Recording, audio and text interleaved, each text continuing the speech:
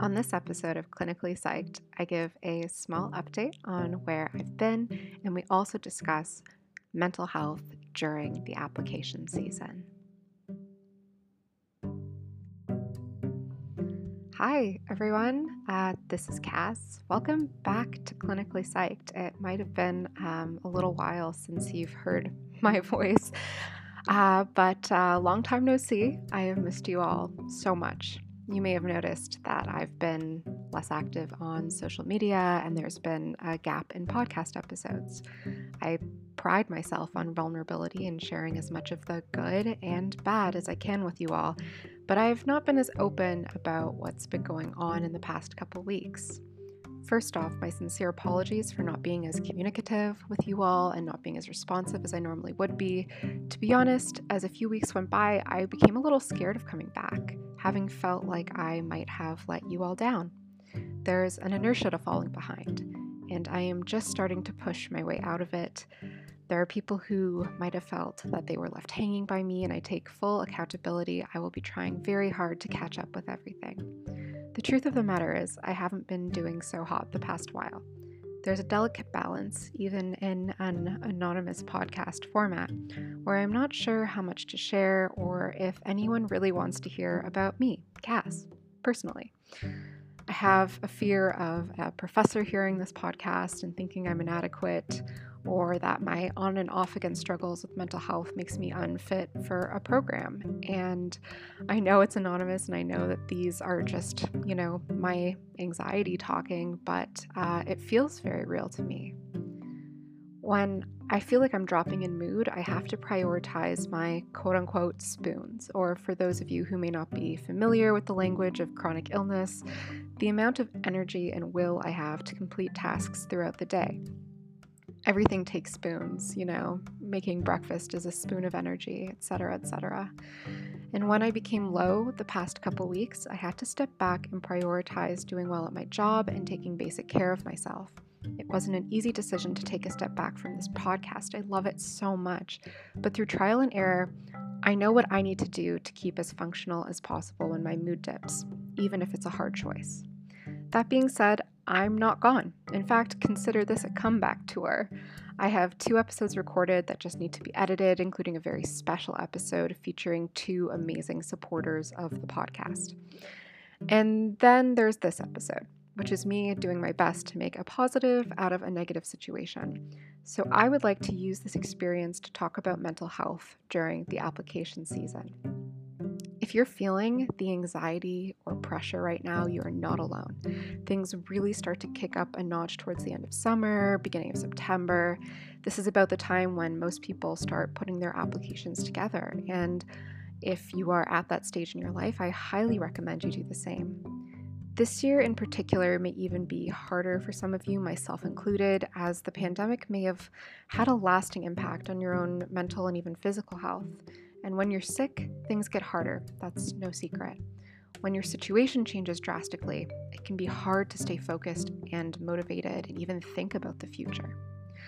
I don't want to give you all trite platitudes like stay positive, because I find that that's not as useful as honest, nitty-gritty advice on getting back on track from someone who is experienced being, off the rails. If you've been putting off getting that ball rolling, consider it an act of helping out your future self to start doing a little bit of research. Getting started is the hardest part, but once you get moving, you'd be surprised what momentum can do for you. So I recommend putting together your spreadsheet now. I may try and post a template, but here's the basics. An Excel sheet with the following columns: the name of the school, the program, your choice in supervisors. I would aim to put down at least 2, the requirements for that school's application. So how many references you need? Do you need to mail in your transcripts versus submit them online? Are there tests needed? Do you need to take the psych GRE subject test? And anything else listed on the school website that you might need. Maybe it's specific answers to different essay questions, things like that. Then the next column is the application deadline, including if there's a deadline cutoff for when the references have to be in. I would also include if you have to submit the references before you can submit the whole application, because sometimes that can be tricky when it comes to deadlines and getting things in. You may optionally want to include the acceptance rate, program length, how long your personal statement has to be, etc. This will be amazing to send in parts to your references when you ask them to be your references so that they can have a clear list of deadlines and schools and people you'll be applying to. It helps them stay organized, and from anyone I've sent this to, they really, really appreciate having things organized for them. And preventative organization is one of the things that helps me keep my anxiety at bay. Going about things in a bit of a prescriptive manner leaves me feeling a bit more in control, and I have less, worry about forgetting something important. I would also recommend putting together a manageable schedule for yourself where you have a calendar of, hard deadlines, soft deadlines with as much flexibility as you need. Because there's a second point here, which is, like me, learn to know your limit when it comes to doing your research into clinical psychology as to not get overwhelmed. I know there's a drive to know about as much of the process as possible to be totally prepared, but there can be diminishing returns past a certain point. It is very easy to fall into internet rabbit holes that exacerbate your anxiety and feelings of dread or make you begin to compare yourself with others, which is the biggest no-no I can think of when you're just starting out. One of these internet rabbit holes is the infamous Grad Cafe. This might be a website some of you are familiar with through your application journey. I want to preface this with saying I don't believe the people earnestly using Grad Cafe are bad people. In fact, there are amazing people I have virtually met through forums that have been helpful and supportive. The issue is that inherently Grad Cafe is a website that breeds competition and comparison. I don't think there's anything on Grad Cafe that can't be found in, the application guides on Twitter or anywhere else that have more of a cooperative spirit. For the uninitiated, Grad Cafe is a forum-style website where people ask questions about grad school applications, etc. I think of it kind of as a gossip forum, if I'm being honest. One of the features it's well known for is people post when they receive communications from a school, i.e., the date that they heard back about applications, if they've gotten interviews with who, if they've gotten acceptances, etc. And this may seem helpful, but it really made my anxiety spike. Some even post their stats along with their updates. So, I have a 4.3 GPA and got accepted to Harvard. And when the statistics are there in black and white, how do you not look at them and compare yourself? How do you not feel inadequate? It's also anonymous, so people lie and troll, and there are some bad seeds that will make you feel bad about yourself. Not everyone, as I know some of you are users, but there are a few. It's my knee-jerk reaction to say avoid it completely, but I know the curiosity that sparks from wanting to hear back from schools will draw people in. So in the name of harm reduction, please take that website with a grain of salt. We all know somebody who didn't have the most, stellar all-around stats, but who's also a great student and got in somewhere. If you don't, then take my word for it. Statistics may be a predictive tool, but clinical psychology is so unique in its applications and acceptances that there are no guarantees either way. Comparison in general is a huge culprit when it comes to harming your mental health during this process. Know that you are doing your best and get advice from people you trust who have your best interest at heart, like a professor or a grad student or someone in your lab that you know. When you get your application read over by them, they will alert you to the things you can improve, but trying to go about that improvement by comparing yourself to others will just not be as effective, and if your morale is diminished, you may not be as motivated in the process. Hope is what keeps me going, so try to preserve that. I mean, a healthy dose of realism and managing expectations is okay, but try to balance it out the best you can. This doesn't mean blind faith or telling yourself that you will 100% succeed, but it means telling yourself that you are trying hard and that you have the resilience no matter the result, and that you have the right kind of growth mindset to learn from setbacks and not define yourself on any shortcomings or failures you experience. People say applicants need to grow a thick skin to deal with rejection. When they say grow a thick skin, it can be hard to know what that means. After all, how do you not let pain and rejection and fear hurt you? Truth is, they always will. But it's how you let that affect you moving forward that defines you. Do you let it stop you from moving forward by ruminating? Or do you take the time to understand why something happened and use that learning to move forward and improve? I think a lot of that grit actually comes from kindness towards yourself, the ability to forgive yourself, and the patience and respect you gain from being your own biggest supporter. Talk to yourself as you would a friend experiencing anxiety. You wouldn't tell them all hope is lost because you know it's not logically, and you'll have a much better go of it. Knowing you can rely on yourself means less will shake you. That's a thick skin, a solid foundation, and the skills to roll with the punches.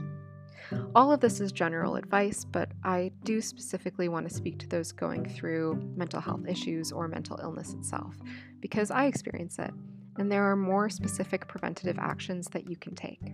When you're ill, sometimes you need outside support, and that's okay. Your mental health journey will be very specific to you. But during applications, I want you to try to understand and check in with yourself to know how you're doing and where you're at. You will know your own boundaries better than anyone else. So if you know going to a place like Grad Cafe is going to impact you, don't push yourself to do it. This is a really hard process to go through. So I would honestly recommend seeking a support plan if you don't have one in place. Talk to a therapist about how you will protect your mental health moving forward. What's the game plan? What are your coping skills? Do you need more tools and strategies? Start working on those now to be better prepared. This also means evaluating how your current tools are helping. Do you feel your medications are helping, the dosages?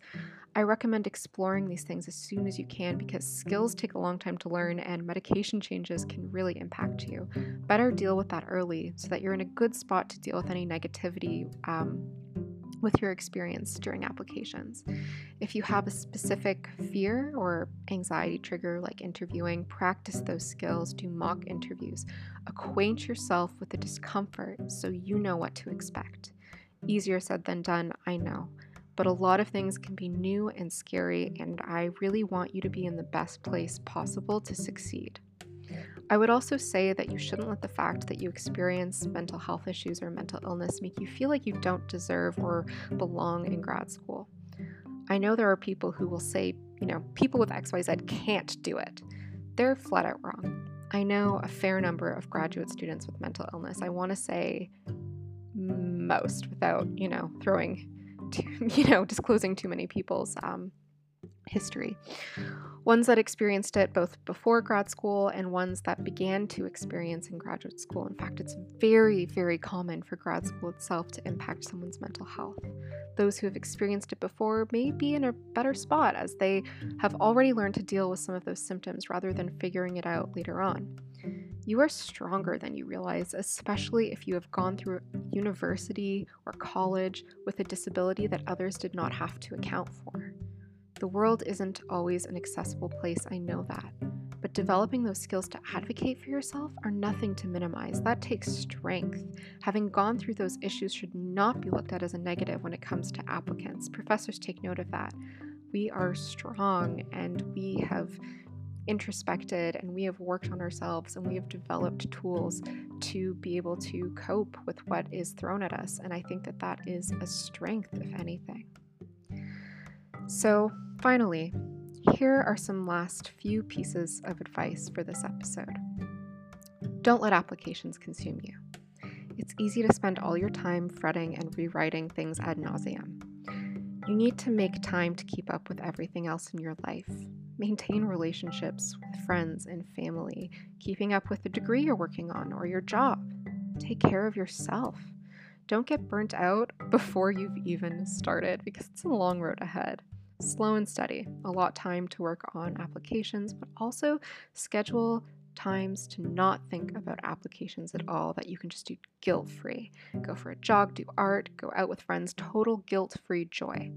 Don't lose sight of the great big world around you and make sure you're keeping perspective. Grad school isn't everything. It can seem like it is, but it's not. Applications and perfecting them, it isn't everything either. Working hard on them is important, but so is living and remembering why you want to go to grad school in the first place. Is it for experience, a love of learning, a career you're passionate about? Make times for the things that remind you of these reasons, like reading or studying or spending time with loved ones or, doing research on the topics that you love. And lastly, reward yourself for those little milestones. Bask in the glow of a first draft of an essay before jumping into editing. Praise yourself for spending an hour on applications before jumping into the next one. Did you send that email asking your references if they can be your references? Then awesome, well done. The process is something to be proud of getting through. And as, sad as that is to say, it's true. The process itself is really difficult. It's challenging to your sense of self. It's challenging to your time management skills. It's challenging to, figure out what every single university wants. It's so tricky and it's so much harder than so many other applications you'll probably have to do in your life. And so be proud of being somebody who has taken the steps to start that process. I had a friend who said, barriers that are put there because somebody else would look at it and say this is too much and give up. So as long as you try to get over it, you're one step ahead of everybody who looked at it and said this is too much. So, those little steps add up, slow and steady. Be proud of yourself. And thank you for listening today. Thank you for bearing with my absence and sticking with me. I can't express how happy I am to have this project and how proud I am of all of you. I'll be back next week with one of those episodes, a long-awaited one about relationships in grad school where my partner and I answer some of your questions. So see you next time. Love, Cass.